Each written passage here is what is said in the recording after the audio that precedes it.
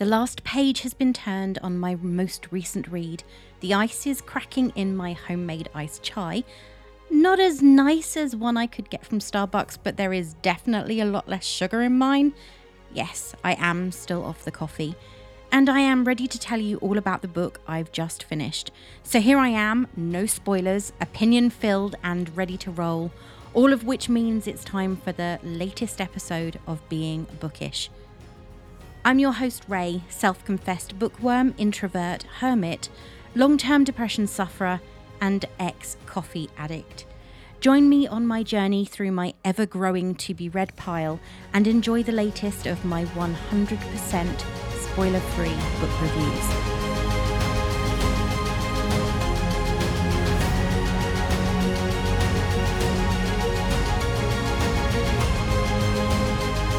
Another week has gone by and it was definitely an interesting one.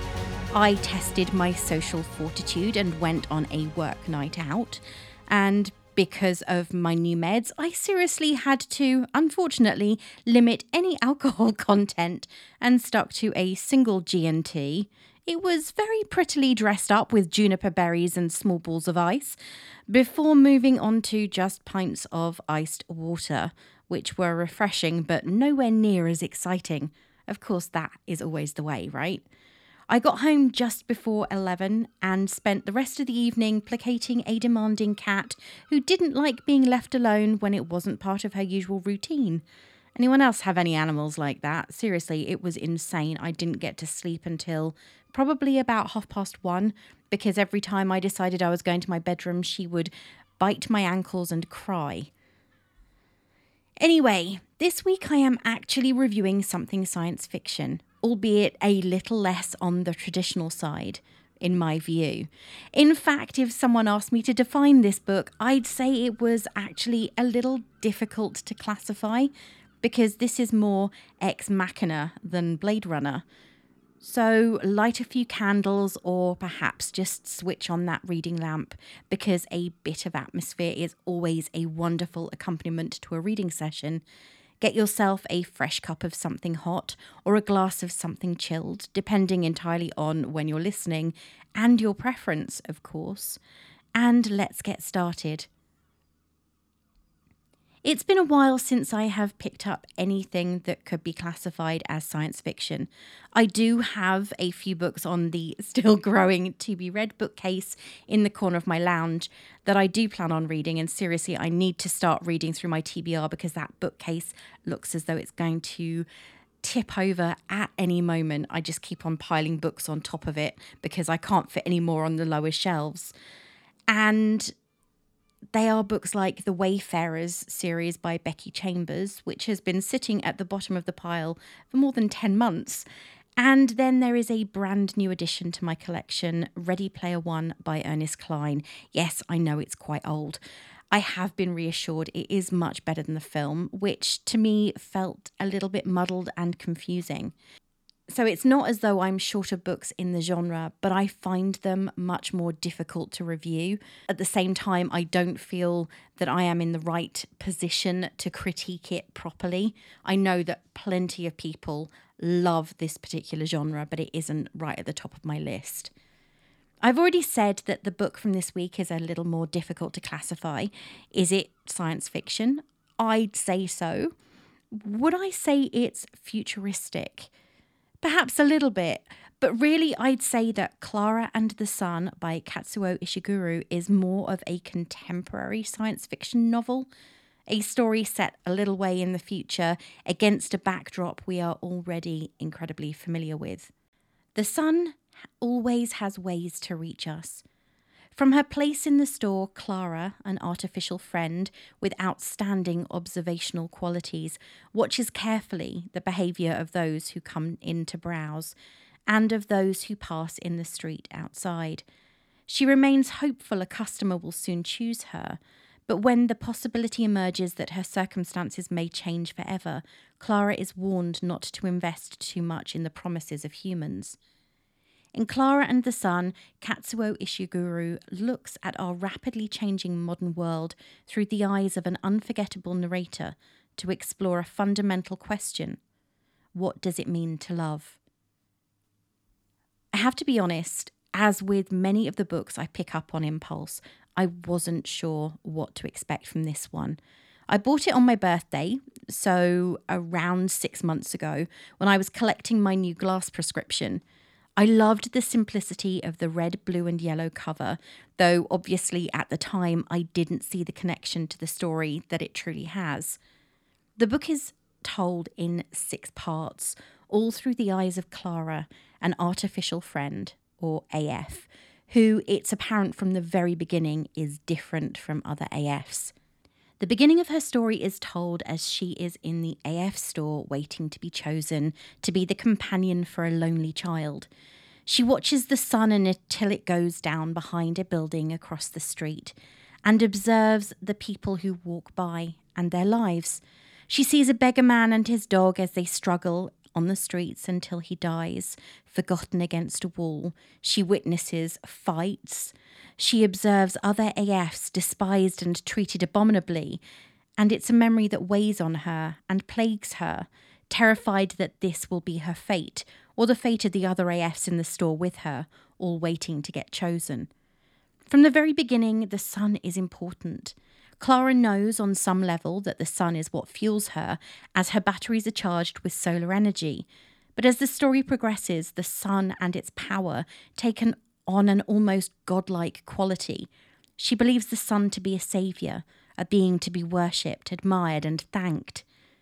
The moment that has the biggest impact on her, that triggers awareness of emotion she is not completely familiar with, is when she sees the coffee cup lady and raincoat man. Clara is in the window when she witnesses a reunion. Coffee cup lady and raincoat man see each other across the street. Then the coffee cup lady reached the RPO building side, and she and the man were holding each other so tightly they were like one large person, and the sun, noticing, was pouring his nourishment on them. Observing, Clara tells the shop manager that she finds their meeting strange, because they seem so happy, but also seem to be upset. Clara is noticing the nuances in their meeting, and this is something that the manager finds fascinating. When Clara is still in the window, she meets Josie for the first time, a young girl aged around 13 and a half in Clara's eyes. The first thing that the observant AF notices is that Josie doesn't walk as steadily as most, and that she favours one side more than the other. From the moment their eyes meet, there is a connection, and the promise that Josie will come back is something that Clara clings to, disappointing the store manager and possibly setting Clara on a path to the back of the store with the other AFs that she has been unable to sell. Time at this point feels incredibly unimportant in the story, especially as Clara is not really alive, so it could be weeks or months or even years, though it definitely isn't the latter. But finally, Josie returns, and though it takes some persuasion and a feeling that something else is going on, Clara finally finds her life companion in the young girl, and she has a home. Part 2 is where the cover of the book starts to make sense. Clara sees things as shapes. A person or a place fills boxes in her vision, perhaps pixels, perhaps screens that make up her eyes. For anyone who hasn't seen the cover I am referring to, I will put a picture of it on my Instagram at beingbookish.pod. But to explain a little, the cover is red with a single square in the middle, showing a beautiful, almost teal blue sky with just a tiny portion of the bright yellow sun in the top right-hand corner. Josie, unfortunately, suffers with serious health issues, and over time, these become more so, affecting her behaviour towards her friends, her family, and her environment. It's obvious that she is both resentful and scared, understandably so. Trying to settle into this new environment, Clara occasionally struggles herself. She is met with resentment from Melania, housekeeper, and the mother, who both appear to have a problem with Clara being Josie's chosen companion, though for different reasons that do become clear as the story develops. Living with Josie, Clara gets to experience many things she had previously only witnessed through the window of a shop. As Josie promised her when they met for the first time, Clara gets to see what happens to the sun when it goes behind a building.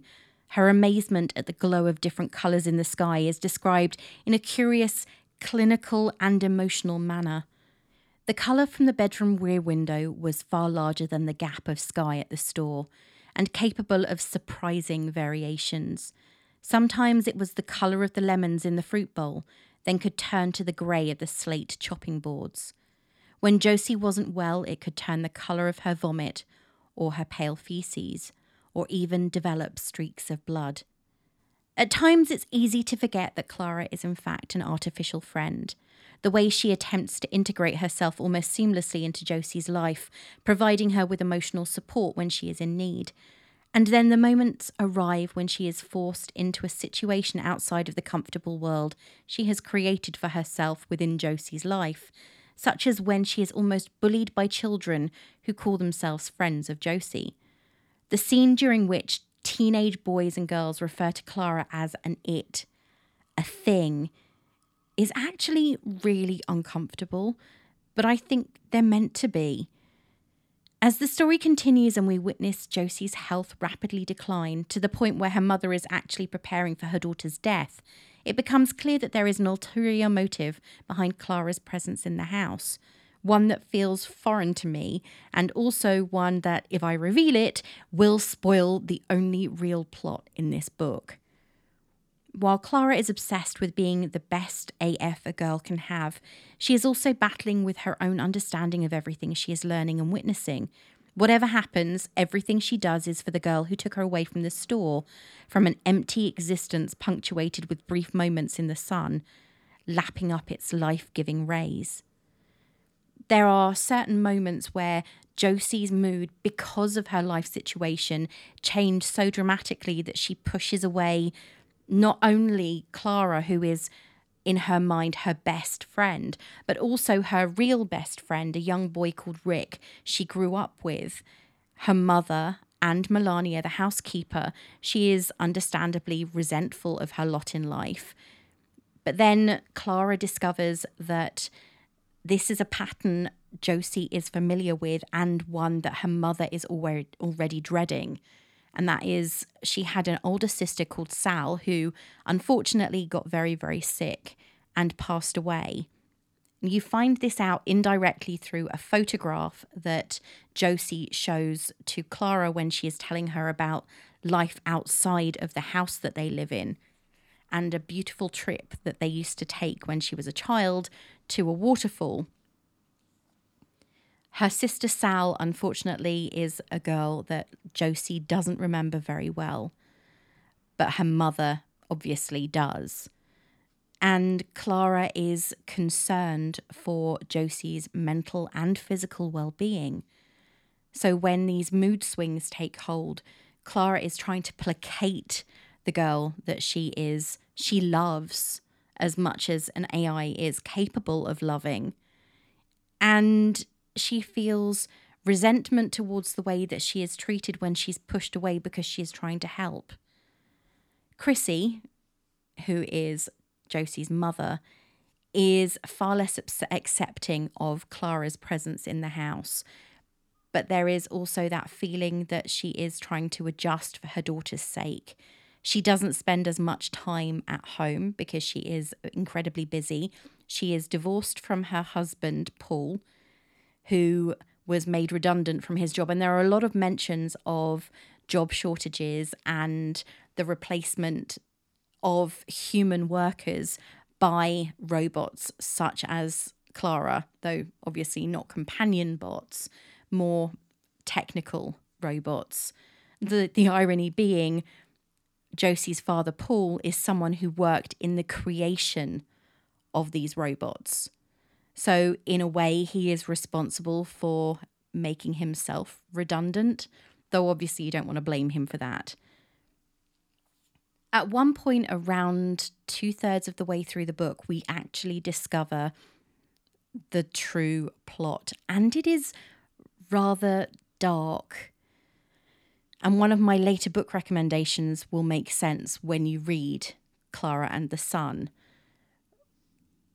Rick, Josie's friend, is trying to get into the same university or college as Josie, but he is not one of the lifted children. And this is a plot point that I had an issue with personally.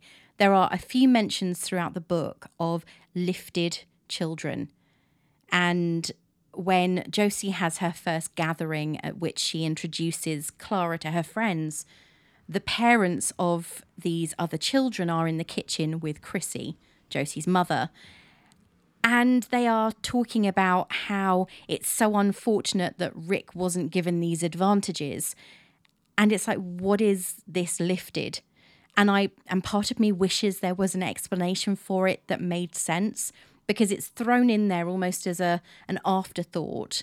But then you do have to start to wonder whether it's they've been given some kind of drug that boosts their intelligence or a certain advantage because their parents have money within schools, so they are at a better school. However, we do also find out that Rick, because of his mother's own mental health illness or mental health issues, isn't at school. He is too concerned about leaving her for extended lengths of time, so he works from home and he doesn't get the same education as Josie.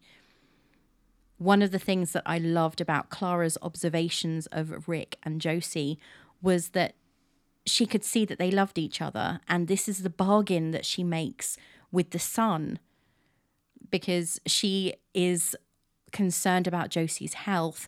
So when Josie's health is at its worst, she goes to pray to the sun at a barn that she can see from Josie's bedroom. And she prays. And one of the things she's concerned about is the love between Rick and Josie true? Because she's almost bargaining with the son that this is the reason why Josie must survive. And she is emphatic. She is so desperate, and the pleading is heartbreaking, especially as you realise that this is an artificial intelligence, a robot, pleading for the life of a child that she cares for.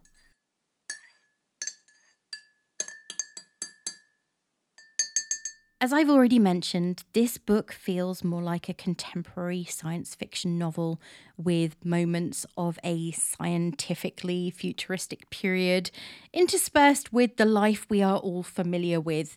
Pollution, money worries, job shortages. It could be based anywhere, at almost any time. But these glimpses of a possible future are there for us to possibly hope for. Not sure if I'd want a robot companion. I think I've watched I, Robot way too many times. Before I get into what I thought of the book, you know that I like to make sure that my review is balanced. So what did other reviewers think? Though I will say, having looked at the reviews first, the book is incredibly polarizing. Emily May gave the book 2 stars, and I got the impression she was disappointed with the story and its outcome. Clara and the Sun takes on the same old sci-fi themes authors have been exploring for decades and does nothing new with them, in my opinion. A girl called Josie and her mother purchase an AF, artificial friend, called Clara, who then observes their interactions, plus the interactions between Josie and her friend Rick. Much time is spent looking at the sun, sketching, and navel-gazing. I cannot figure out if we are actually supposed to be surprised by the info Ishiguro reveals halfway through or not, because it's obvious from the moment Clara is purchased. The story is deliberately vague, which here feels lazy rather than mysterious. Clara's stiff AI narrative voice makes for a dull read, and it is even more disappointing to discover we are not being led anywhere remarkable. And I would like to say here that I actually have a very high tolerance for quiet character studies about human behaviour. Give me some Anne Tyler or Celeste Inga any day, but I sadly did not find this to be a very successful one of those either. Clara, Josie, Rick, and Josie's mother are not characters I will remember. This whole book lacked a spark for me. At the other end of the spectrum, we had Angie Kim, who got an arc of the book before it was released in 2020, and she loved it, giving it a 5-star review. I tore through the arc in less than 24 hours, and now I'm just sitting here with tears in my eyes, completely and utterly satisfied. I love Clara, the insightful and noble artificial friend, and I wish she were real so that I could hug her and tell her how much she means to me. This book is all my favourite things rolled up into one. Science fiction, mythology, suspense and mystery, and coming of age. Yes, of a robot. It's a beautiful and powerful exploration of important questions about humanity. What makes a person? What makes a life worth living and remembering? How do our beliefs and observations change the world? And vice versa. In many ways, I think Clara and the Sun is a companion piece of sorts to Never Let Me Go, probably my favourite Ishiguro novel until this one. Examining one world solution to achieve the same type of improvement to society and human life that Never Let Me Go did. The goal is similar, but the means are almost opposite in the two books. Two sides of the same coin. I cannot wait for everyone to read this book because I need to discuss and debate it. So, where do I fall when it comes to this book, as it's the first I've read by this author? Here's where I get into the nitty-gritty. Did I like it? It was beautifully written. There is no denying that. Ishiguro has a brilliantly beautiful way with words. He uses wonderfully descriptive text. His characters are very clearly defined. There is a clear separation between human and artificial friend. However, as has been said in one of the reviews, this is a coming-of-age story about a robot. She is learning and growing and developing all the time she is with Josie. And when the time comes for Josie to leave, because she doesn't die, we get the poignancy of her coming to the realization that her life is now over, which is really sad. There is a discussion between a Mr. Capaldi who appears in the book around halfway through, but is a key part of the bigger plot arc, and Chrissy, Josie's mum, where they are discussing what is going to happen with this incredibly aware, very motivated, very determined, alive artificial friend. And Chrissy says that Clara has done her job and deserves the slow fade. And at the end of the book, you get that feeling of the slow fade with her memories. It's almost describing how I would imagine, I don't know personally, how I would imagine dementia to be, with that memories fading, their edges blurring into one, the confusion, and in a way, Clara's acceptance that this is happening to her. And that is really sad. But another thing that Clara had that none of the other AFs that we encountered in the book had was her belief system. The description of how a man-made creation in the artificial friend, Clara, develops a belief in something so strong. Her belief in the power of the sun and its healing properties because she knows that it helps her. And she has this absolute, unquestionable, unfathomable belief that it is going to save the young girl that she loves from dying. Will I read more by Katsuo Ishiguro? I have to be honest, I am not sure. The book left me with a warm feeling, but also a sense of something that was incomplete. This was less a story and more a series of observations, almost like a scientific experiment at moments. Today, the subject realised they couldn't look directly into the sun. The fact that the central character wasn't human and would never be human was both confusing and unusual. Were it not for the fact that some of the characters in the novel made a point of highlighting that Clara was an it or a robot, then until she referred to someone by their role, such as mother or housekeeper, I actually found it easy to forget she wasn't human. I've heard such positive reviews of other works by him that I feel I should try Remains of the Day, as it seems that the novel has a clear beginning, middle, and end, which I honestly think this one didn't. It could have gone on forever without any purpose, which makes me sad because, as I have already said, the writing is beautiful. If you're looking for something like this, or you loved this and want something else, then you might love these. I'm not sure where to start with this. My God, this sounds like every single point in this I've gone, I don't know, maybe, not sure where to start. There were moments when I got a very Asimov vibe from the storytelling, not necessarily because of the writing style, but because of the way the characters were created. To me, Clara was very similar to Sunny from iRobot, or at least that's how I have felt about it. So I would say Isaac Asimov's short stories are a good place to start.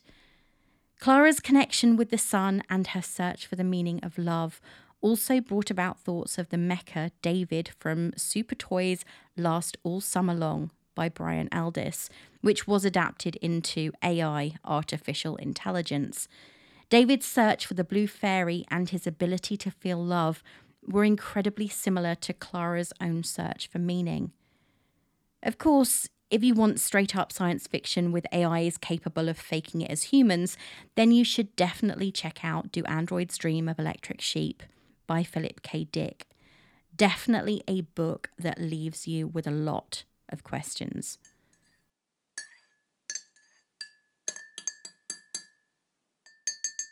The summer is continuing. Yay! Which is great for people with SAD, not so great for people who burn, and I'm one of both of those, with beautiful sunny days and lovely warm evenings when I've been sitting out on the balcony with a cup of iced chai or a chilled rosé. Both are the perfect accompaniment to a good book, and I have definitely been reading quite a few of those of late. True, there have been some duds, but you can never tell without giving them a try. And I noticed that this is a question that has been asked across multiple forums in the last few weeks. How far do you read before you DNF a book or do not finish? And I'm one of those people, I very rarely do not finish a book, even if it's awful, because I think the author has taken the time and the plot might change. And I've got to the point before now where I have been maybe 70 pages from the end of the book and thinking, why have I been reading this? It's awful.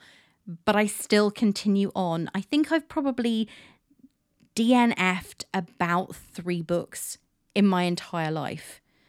And I feel guilty about every single one of them. However, somebody asked the question, how far do you read in a book before deciding if it's not for you? My answer is around 50 pages. However, when I reach that point in a book, I'm invested whether I like it or not, and I continue reading. So how far do you read in a book? Do you just read the first line? I was speaking with a friend this morning, and she said, my granddaughter only reads the first page of a book, and if it doesn't grab her, she will not finish it. And I admire someone who's got the fortitude to actually sit there and go, nope, don't like it after 1 page. I also feel sorry for the author who spent ages crafting the rest of the story, but it is a really personal thing. So how far do you read in a book before you decide this is for you or it isn't? Do you carry on reading afterwards? Because I do. One thing that I have done in the last few weeks is finish my Goodreads challenge. I set the target at 50 books because I wasn't sure where I was going to be this year. You never know at the start of the year, and anybody who has depression issues or social anxiety or any kind of anxiety will be able to tell you that sometimes you set a goal and you don't get there. And my whole thing with reading is I want it to make me feel good. So I set my Goodreads challenge at 50 books. I am now at 75, but I am not changing my Goodreads challenge because I can guarantee if I change it to 100 books, I will hit another reader's block and I won't get there. And then I will mentally beat myself up about failing at meeting the challenge that I set for myself. This month so far, I have read 3 books. One of them was admittedly only 150 pages long, but I have still read 3 books this week. And I am halfway through book 4. Some of them I cannot talk about right now because they aren't released until the end of next month.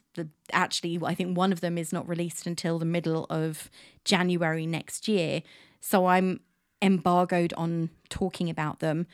But when they are available for review, they will be on my website and also on my Goodreads, which I will post on my website so you can link to it if you're interested. I did also manage to restrict my buying this week.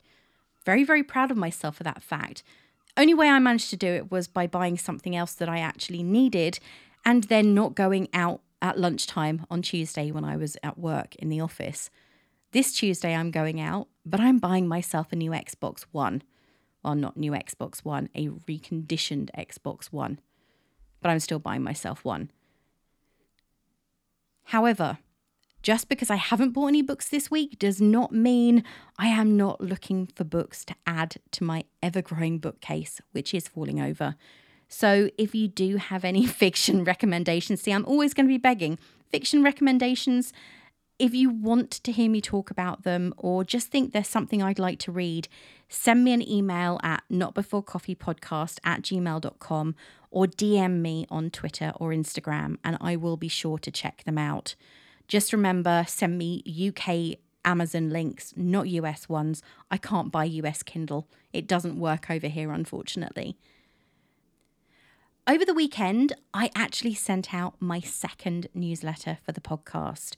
It contains a few of the reviews that I've posted recently, a link to my current or my most recent episode, and also talk about the books that are released this week, of which there are only a few, and the books that I have been reading over the last couple of weeks.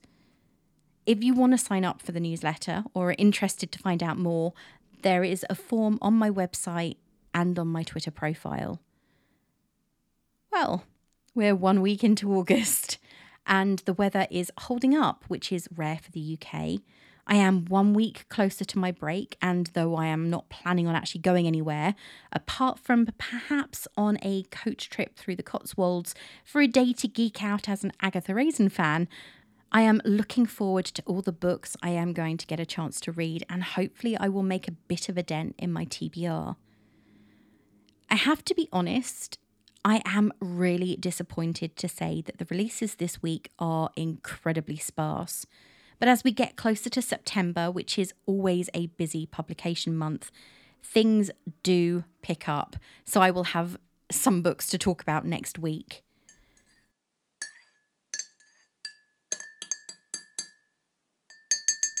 So now we get to the big thing. How are things in the bookish household this week? I really want some sleep. I am suffering severely from anxiety-related insomnia, could be perimenopausal insomnia. The last few nights I have managed to sleep by the skin of my teeth. It has been 2:30, 3:30. I think this morning I went to sleep finally at just gone 4 a.m. and woke up 3.5 hours later with a chronic headache because I hadn't slept long enough. And it is anxiety related. I'm lying down. I'm absolutely exhausted because I haven't slept well the night before.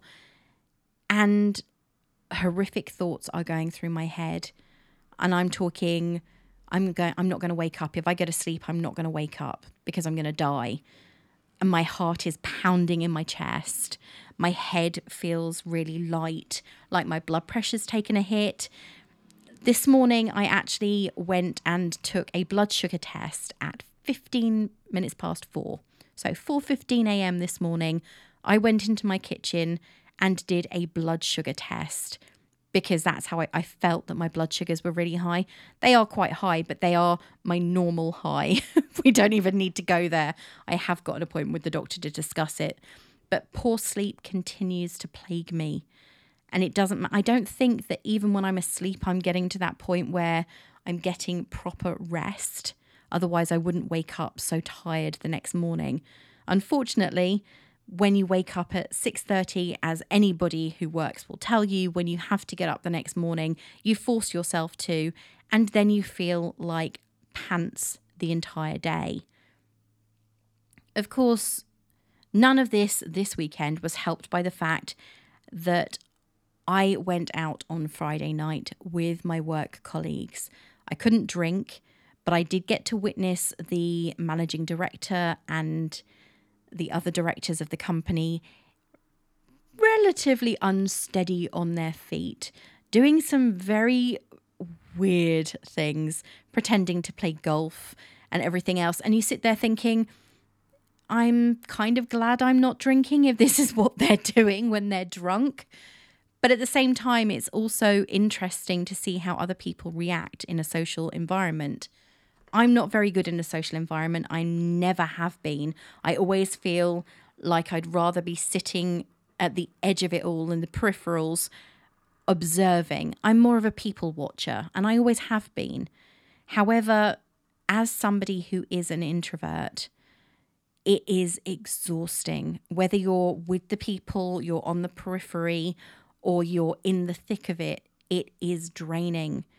As much as I'd like to say that when you're in a social environment, it gives you energy. If you're an extrovert, it definitely does. You are fueled by it. The more people you're around, the more interactions you have, the better you feel about yourself and the better you feel about the environment you're in. For me, I am still recovering from spending time with people 2 days later. I don't want to see anyone. I'm fine with speaking with people on the phone or on a video chat, but I just want to be on my own. As I said, when I got home on Friday night, my cat wasn't very happy with me. Darcy is never happy if I go out in a way that is outside of the routine that she's accustomed to. And every time I tried to go to bed, she would stop me by crying and biting at my heels because she just wanted to snuggle with me for a few moments longer. Or just know that I was in the same room, which was probably the case for most of Friday evening. Yesterday evening, she was exactly the same, even though I hadn't been anywhere all day. And it was almost as though she knew that I needed to not be anywhere else. I was invited to a 25th birthday party yesterday for my nephew, and I had to decline for 2 reasons. One, I had other things I needed to do, namely read Clara and the Sun. And 2, being around people after only just starting to re-energize myself after Friday would have knocked me for 6 for another few days. One advantage, however, to not sleeping as a reader is I got a lot of reading done. so it's not all bad, but it's not great either. Well, that's it for this week, and thank you for listening. If you like what you hear, why not share it with your friends and family? And please post a star rating on Goodpods, Spotify, or Podchaser. You can follow me on Twitter at being_bookish, where I'm pretty active, and on Instagram at beingbookishpod. Or you can check out my website, beingbookish.co.uk. Well, I've got a lot to get ready for next week because I think the book I'm chosen is quite thick and it's calling to me. So until next time, this is me saying farewell.